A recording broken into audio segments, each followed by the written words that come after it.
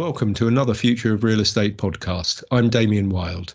We weren't as frequent as I would have liked with this podcast last year, but 2021 is going to be different. We'll be here every month discussing issues that are impacting on real estate in the short, medium and especially long term. This week, though, we could hardly avoid lockdown. We have a roadmap out and continuing good news on vaccines. But there's always a but, isn't there? Given that so many businesses have been hit so hard, recovery will take years. Nowhere more so than in hospitality. It's a sector whose fortunes are both linked to and help determine the fortunes of town centres, of course. It also plays a fundamental role in communities and in health and well-being. And for the real estate sector, it is, or it was, such an important part of the tenant base. Kate Nichols, Chief Executive of the sector trade body UK Hospitality, and such an effective champion of the sector during this crisis, joined me to discuss what should happen next now that the Prime Minister has set out the government's lockdown exit strategy. We covered whether damage to the sector was fatal, the need for further government support, and why it's unrealistic for landlords to expect to recover all rent lost from the sector. Pain, she says, will need to be shared by landlords, tenants and investors. Kate, thanks very much for joining me today. So as of this week, we have a roadmap out of lockdown. You've been very vocal for the threats to the hospitality industry over the last year. How grave is the situation today? Well, I think the situation today is as dire as it's ever been. You know, I think we do have some clarity now, certainly for England. We're waiting to see that clarity for Scotland and Wales and Northern Ireland. But we do have clarity in England about an aspirational date for reopening and crucially an end date for restrictions, which is when you can start to trade at a more viable level. However, it is a very long way off. And if you look at the situation at the moment, the industry is burning £500 million of cash a month just to remain closed. So you've got a law of diminishing returns. They are rapidly running out of road. They are rapidly going through their cash reserves, and then they are into ever increasing levels of debt. And that is going to be critical to the future recovery. Just 1 in 5 businesses say they have sufficient cash to get through to March, let alone to get through to May, which is the promised reopening date in reality. That's the key date that everybody's working towards.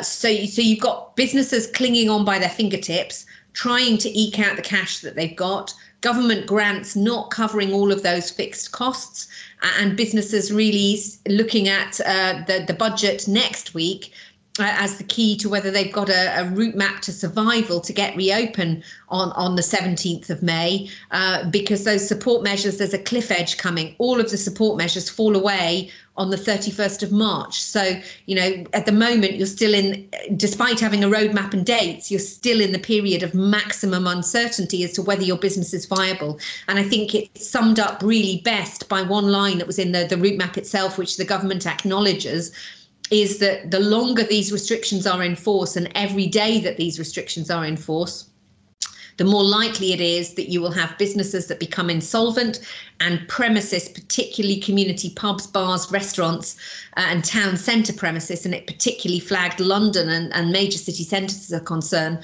the more likelihood you are that you will have those premises closing for good.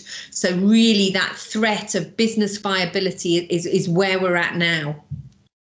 It really is desperate. I'd like to come back to the budget and what you would hope to see there, and also the impact on town centres. But first, just that roadmap this week, is that helpful, or is it only going to compound these problems? And are you hopeful that some of those dates could perhaps move forward? I'm not hopeful that those dates will move forward. The government has been crystal clear that these are the earliest possible dates and they will only move one way. And I think that is the nervousness at the moment, that you can't say that these dates are baked in and you can't rely upon them, because there will be tests going forward, and we need to understand much more fully what the government means by the reviews ahead of that, how they will be carried out, and the detail of the evidence that will be required to determine whether that gets pushed back or can proceed as planned. We're hopeful that can be firmed up as quickly as possible.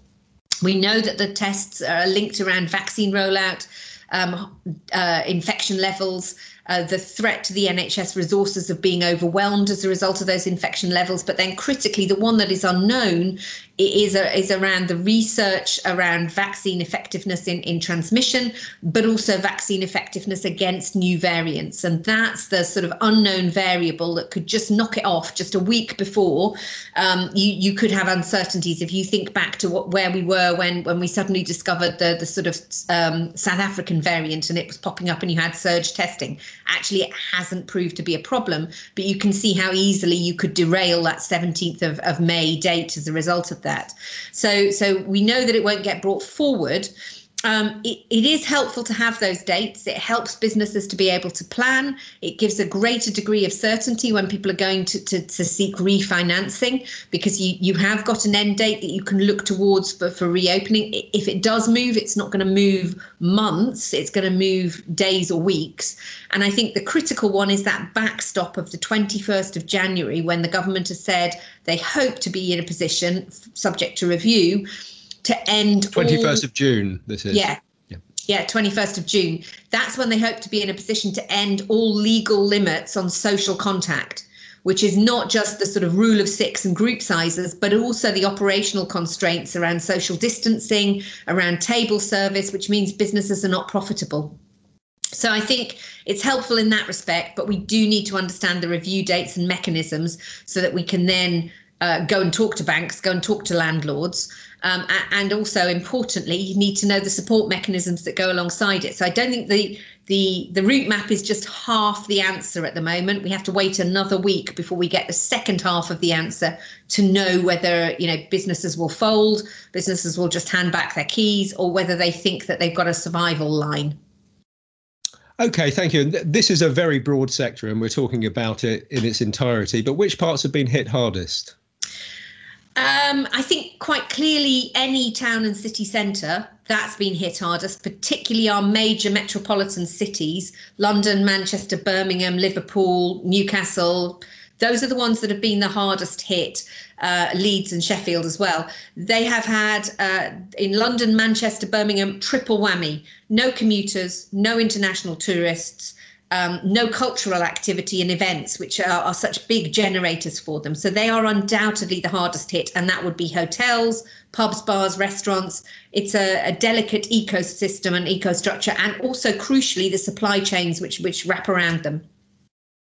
Over and above that, you're then looking again, it's not necessarily subsector, it's leasehold properties. They have been hardest hit throughout of this because they've had that additional debt of rent building up that they've never been able to get over and deal with because they haven't had a clear line of sight for reopening. And that could be a real millstone around their neck for recovery and could be the difference between them holding on until the 17th of May and making it through to the end of the year or folding earlier on. And I do think that we haven't seen the worst of it yet. I think, 21st of June, 17th of May, whichever date people choose to pick as the sort of start date and reopening date, I actually think the recovery can't start until the 21st of June. And I think, there's many businesses yet that will have survived the black swan of COVID last year and the lockdowns. And it's the grey rhinoceros of debt and lack of consumer confidence and lack of business investment and a slower recovery than anticipated. That grey rhinoceros running alongside us for the whole of next year until April 2022 is what could yet do for many businesses. OK, and if office workers are unable to return until June as well, that's the clientele of many of these businesses too. It is. And actually, that's one of the big uncertainties that you've got.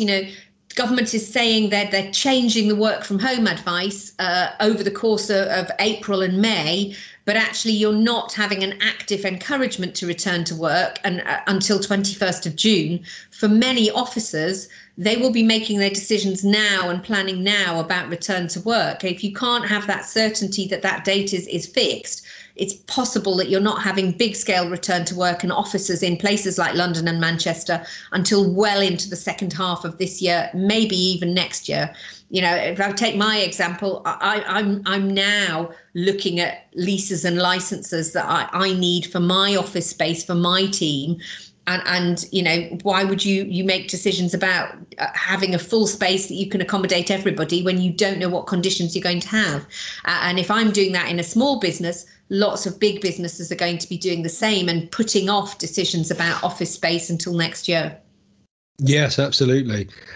I'd like to ask about the why and sort of the government's thinking, and get your view on that. I saw a tweet this week from Sacha Lord, the nighttime czar to the mayor of Greater Manchester. And after the roadmap was announced, he tweeted, "Caution is the right approach for the long term, but on the 12th of April, I will be able to drive into town, go shopping all day, have a haircut on the way home, then swing by Sainsbury's to pick up my dinner. I won't be able to sit in Pret and have a sandwich for lunch." All of those places are, they're potential sources of infection, of course, but hospitality stands slightly apart, doesn't it? Is that well founded? Do you understand why that is? I understand why the government has made the decision it has. I don't think it's well founded to choose to prioritise other parts of the economy over hospitality and leisure.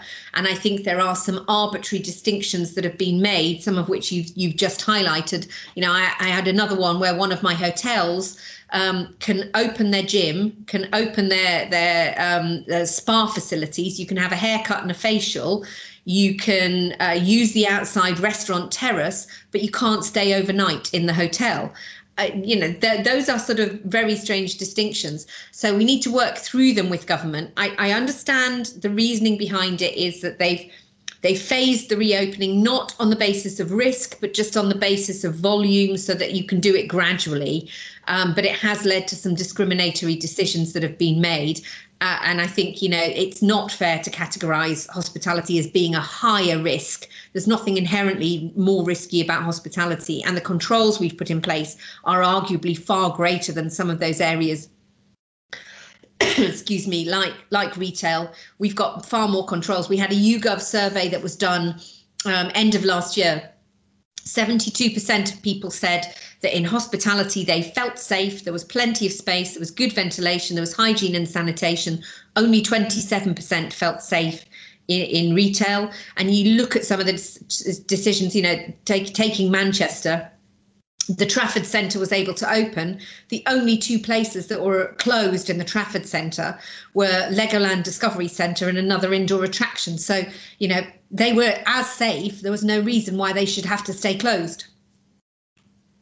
I see. And we touched on, or you touched on some of the areas hit hardest, and talked about leaseholders there. And I wonder how relations with landlords have been during this crisis for your tenants. Has that been a source of complaint or a source of comfort?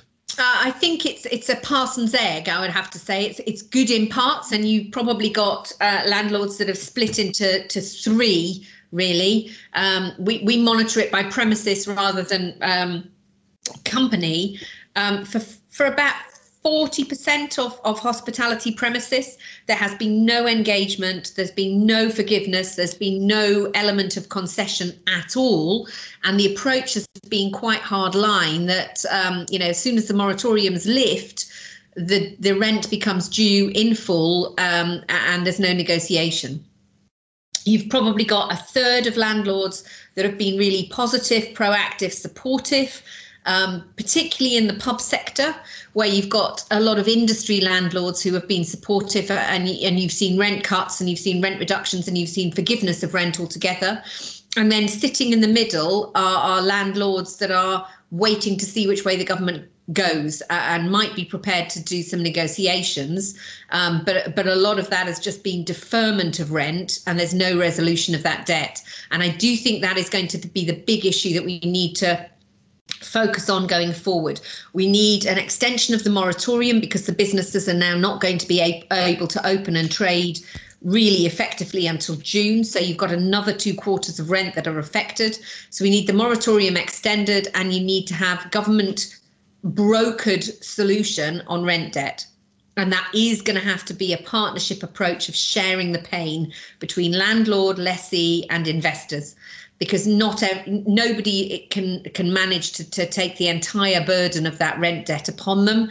but we can look at sharing it between us. And if government can incentivise that by using tax credits as they've done abroad, that would be incredibly helpful.